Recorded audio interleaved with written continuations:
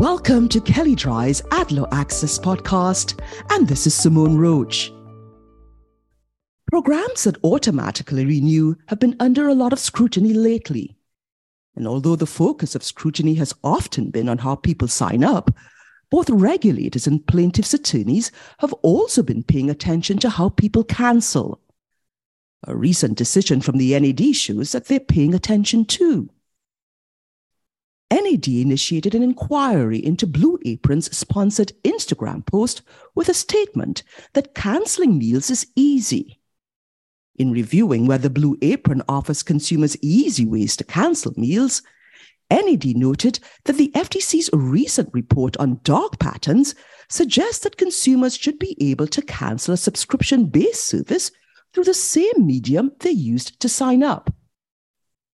And during the course of the inquiry, Blue Apron discontinued the practice of requiring customers to send an email for instructions on how to cancel their subscription.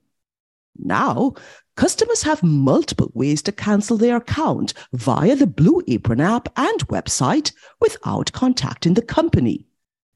Because consumers can sign up and cancel online, NAD determined that Blue Apron could support the claim.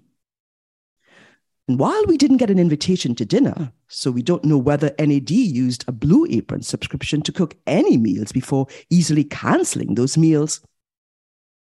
We didn't get an invitation to dinner, so we don't know whether NAD used a Blue Apron subscription to cook any meals before easily cancelling those meals.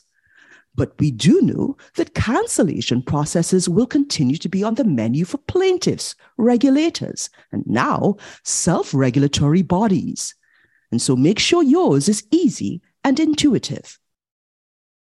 If you'd like more information on what you've heard on this topic, please contact Gonzalo Mon, and you can find his contact details in the show notes. And also, please see our advertising and privacy law resource center available at kellydry.com. And please download the Adlo Access app for Apple and Android phones available in the Apple app and Google Play stores.